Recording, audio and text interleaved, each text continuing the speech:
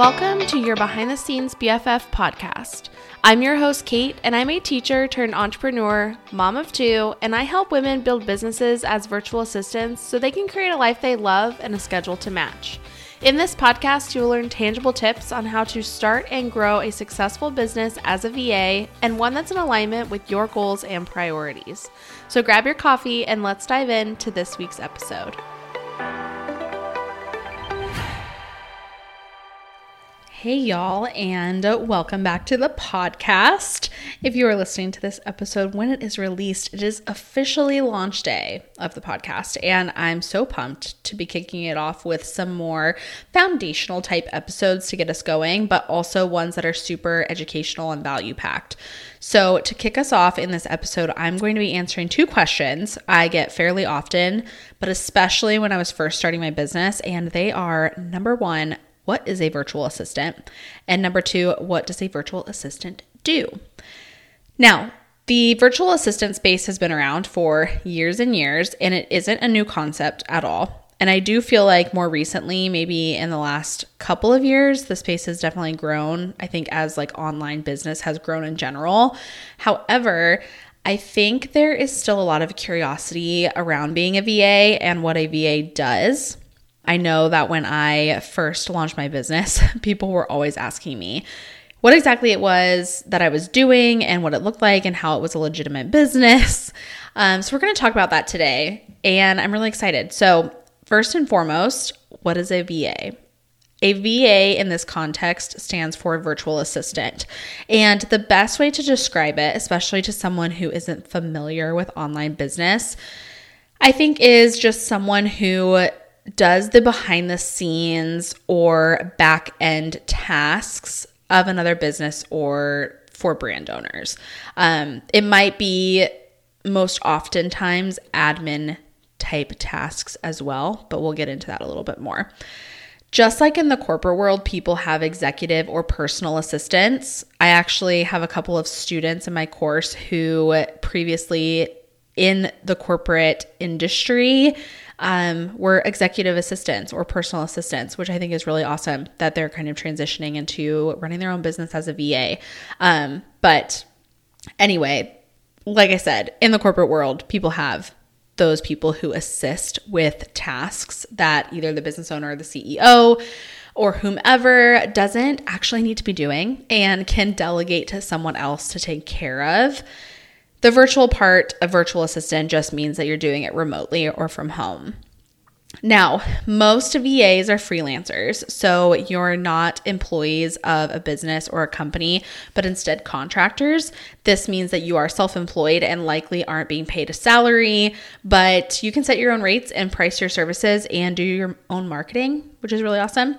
There are also agencies, which is what my company is with your Behind the Scenes BFF, that will hire virtual assistants to help with client work and work more collaboratively with clients and other people within the team to support those businesses and clients. And then there's also people who hire their VAs as full-time employees and give them like a W-2. So not every virtual assistant is a freelancer or a solopreneur, but I would say that the majority are, at least when they're starting out. For the sake of this podcast episode, I'm going to refer to a virtual assistant who is a freelancer and works as a contractor for their clients just to keep things simple. And that is how I started my business. I started as a freelancer, so I can speak to that. So what does a VA do? This is a very simple question, but also kind of complicated and just kind of loaded, I guess, because virtual assistants can do a million different things. Like I said, most of the time you're probably doing general admin type tasks. So things like calendar and systems management, emails, customer support, invoicing, that kind of stuff. However, if you have or want to obtain specific experience, you could also offer specialized services like social media management, content creation, Pinterest and blog management, podcast management, graphic design, and so much more. There are so many things that you can do. And just because you start out as a, let's say, general admin VA doesn't mean that you couldn't obtain more experience or get specific in your services down the road. And then maybe you become a social media manager or a copywriter. I've definitely seen that happen a lot, which is really awesome. Like I said, there's so many things you can do. And really, it's going to depend on the industry or the niche that you're working in and the client that you're working with, because each client has different needs and tasks that they want to delegate, and every virtual assistant offers different types of services, so it doesn't look the same across the board. But I thought that it might be helpful if I shared what I've done for some different clients that I have either had in the past or currently am working with, so you can get an idea of these specific tasks. Client number 1 is a course creator and a productivity coach. And my tasks with her when I was working as her VA, because I'm now working as her OBM, so we'll kind of get into that a little bit. But when I first started with her, my tasks looked like customer support emails, HoneyBook management. I helped with the membership and community management side of things, because she has an online membership. And so that looked like accepting new members, removing members who had canceled, reviewing payments, answering questions, that kind of stuff. And then also turning podcast scripts into blog posts, reformatting old blog posts, scheduling any social media posts, and then any admin related one-off tasks. Now, like I said, I am now this client's OBM, and I do a lot more than those tasks currently, such as some email marketing stuff. I basically run one of her social media accounts, as far as content goes, as well as like managing the inbox and some strategy stuff kind of behind the scenes with that account. And it's always in collaboration with her. So I'm never like going rogue and just doing whatever I want over there. But I think that when you become in a position like I am with this client specifically, there's a lot of trust there where I can kind of see what the page needs or see what the business needs and figure out some strategy in terms of social media marketing and take initiative on that. But I also, like I said, don't go completely rogue. And a lot of it is in collaboration with her. So anyway, it looks a lot different now than when I first started. That list that I explained was when I first started, and I was more in a VA type role with her. Okay, client number 2 is a consultant and a coach. With her, we have been working on customer service emails, outreach marketing for speaking engagements, managing her text community, email marketing, webinar support. We helped set up her Kajabi and management of that when she launched her first course. HoneyBook management, which includes like managing contracts and invoices, specifically for the speaking engagements, and then calendar management, and again, any admin related kind of one-off tasks. I do now help this client with some content creation as well for her social media, but yeah, there's a lot of variety there as well. All right, client number 4 is a health and wellness coach, and with her, we worked on turning Instagram posts into blog posts, some community and membership management, affiliate management, outreach marketing to podcasts, and again, any admin related one-off tasks. And then client number 6 that I'm going to chat with you about is a photographer and course creator. And with her, we helped with content creation for Instagram, copy for email marketing, managing company operations, helping with webinars and masterclasses, and then assisting in events and retreat planning. So hopefully that gives you kind of a good idea of the variety that you can get. This is just a handful of clients that we've worked with, and it's just really cool. This is one thing that I really love about being a VA and being an OBM and being just in this industry in general is the variety. I am very passionate about supporting clients that I'm inspired by and that I align with in terms of their values and their business and that kind of stuff. I don't particularly say, we only work with coaches, or we only work with creators or whatever.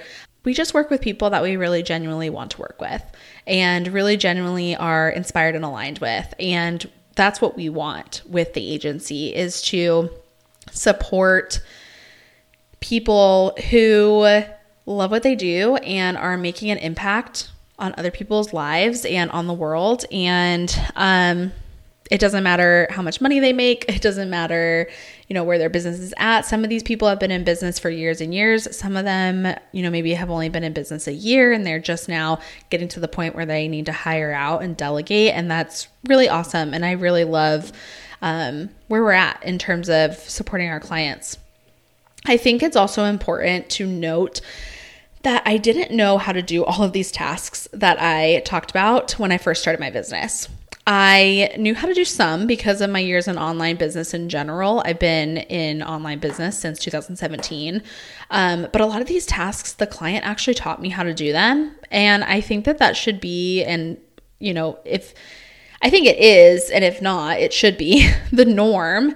And here's why. Because even if you have two clients that you are doing the exact same task for them, let's say, for example, answering customer support emails or managing their HoneyBook, these two clients are going to have very different ways that they want you to complete the task. The overall expectation is that the client should show you how to do each task they want to, or they want to have you complete rather, through an SOP, which is a standard operating procedure. And I think I'm going to do a podcast episode on how to create an SOP, just in case, maybe you're a business owner and you want to know how to hire a VA effectively and how to create those SOPs. Or maybe you are a VA and you want to help some of your clients create those SOPs. I'll do a whole podcast episode on that. So they can show you through an SOP or just getting on a Zoom call with you and walking you through the tasks. I've had both. I've had clients that have an entire SOP library all ready to go, and I can just go through and learn everything they want me to do and execute it how they would like. And then I have had clients where we've created those together, and it's been more of a collaborative effort.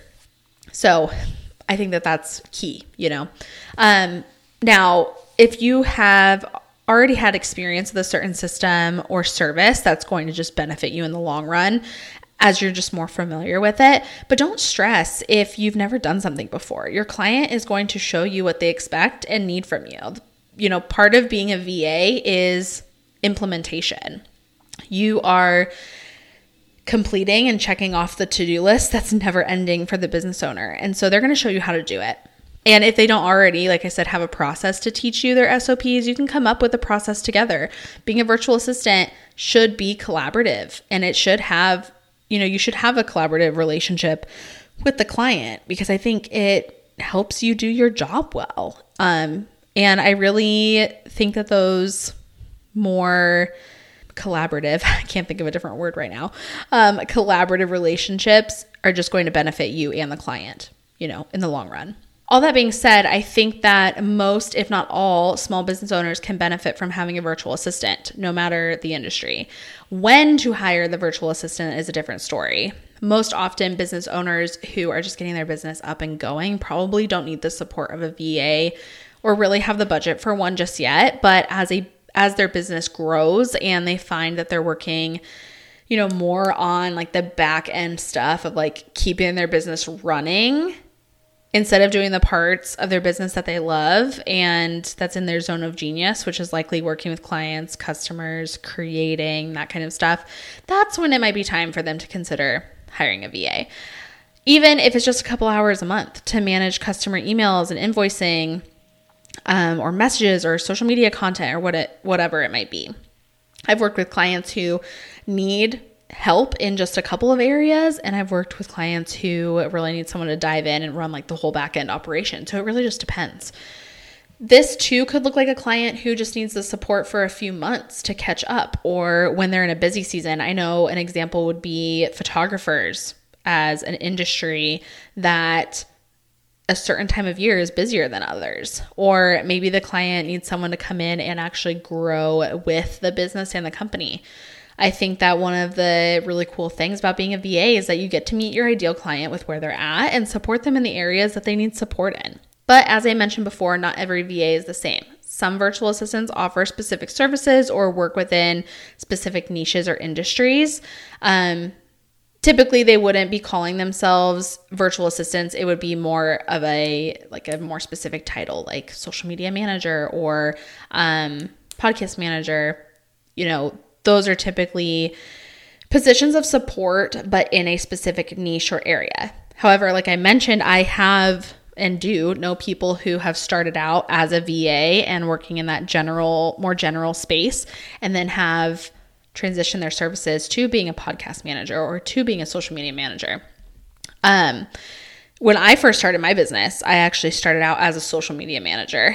I have a lot of experience building businesses on social media, Instagram in particular, and I thought that social media management was the primary service that I wanted to offer.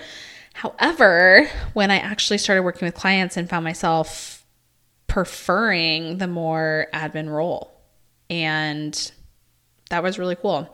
I actually started to enjoy the more broad scope of tasks that I see, more general administrative VAs and OBMs see. But as I mentioned before, not every VA is the same. Some virtual assistants offer specific services or work within specific niches or industries. Typically, if someone is specializing in something, they won't call themselves a virtual assistant. It will be something like social media manager or podcast manager or Pinterest manager, whatever, what have you. When someone is saying a virtual assistant, it doesn't necessarily mean that those people don't specialize in certain areas, but it is more like a general and a broad term. All right. So when I first started my business, I actually started out wanting to offer social media management services and calling myself a social media manager. I have a lot of experience building businesses on social media and Instagram in particular, and I thought that social media management was the primary service I wanted to offer. However, when I actually started working with clients, I found myself preferring the more broad administrative role that I was taking with some of them. And I actually really enjoyed that scope of tasks that you might generally see with a, admin VA or an OBM, which is an online business manager.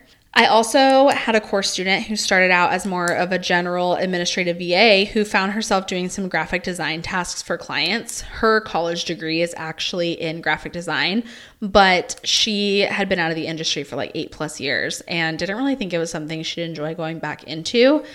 Anyway, she started creating graphics for an influencer for Like to Know It, as well as blog posts and social media, and figured out that was the primary service that she wanted to offer because she loved it so much. Needless to say, I think it's important to keep your mind open when it comes to what services you want to offer if you're considering becoming a VA, because you never know what you might love. So that is a look at what a virtual assistant is and what they do. There are so many different directions that a VA can go and ways that they can scale, but ultimately everyone starts somewhere. So whether you're someone that is listening to this podcast and this is the first time you're even hearing what a virtual assistant is, or you are someone who has already taken the first steps toward starting your business as a VA, I hope that this helped you get some foundational knowledge of the industry. Also, a quick note, because this episode is coming out during our launch week of the podcast. If you loved this episode or any of the episodes you listened to today, I would love it if you would share it with your friends and tag me at Your Behind the Scenes BFF on Instagram. As a new podcast, the best way to get ourselves out there is by y'all sharing with others, and I so appreciate when you do. All right, I will see you back here next week. Chat soon.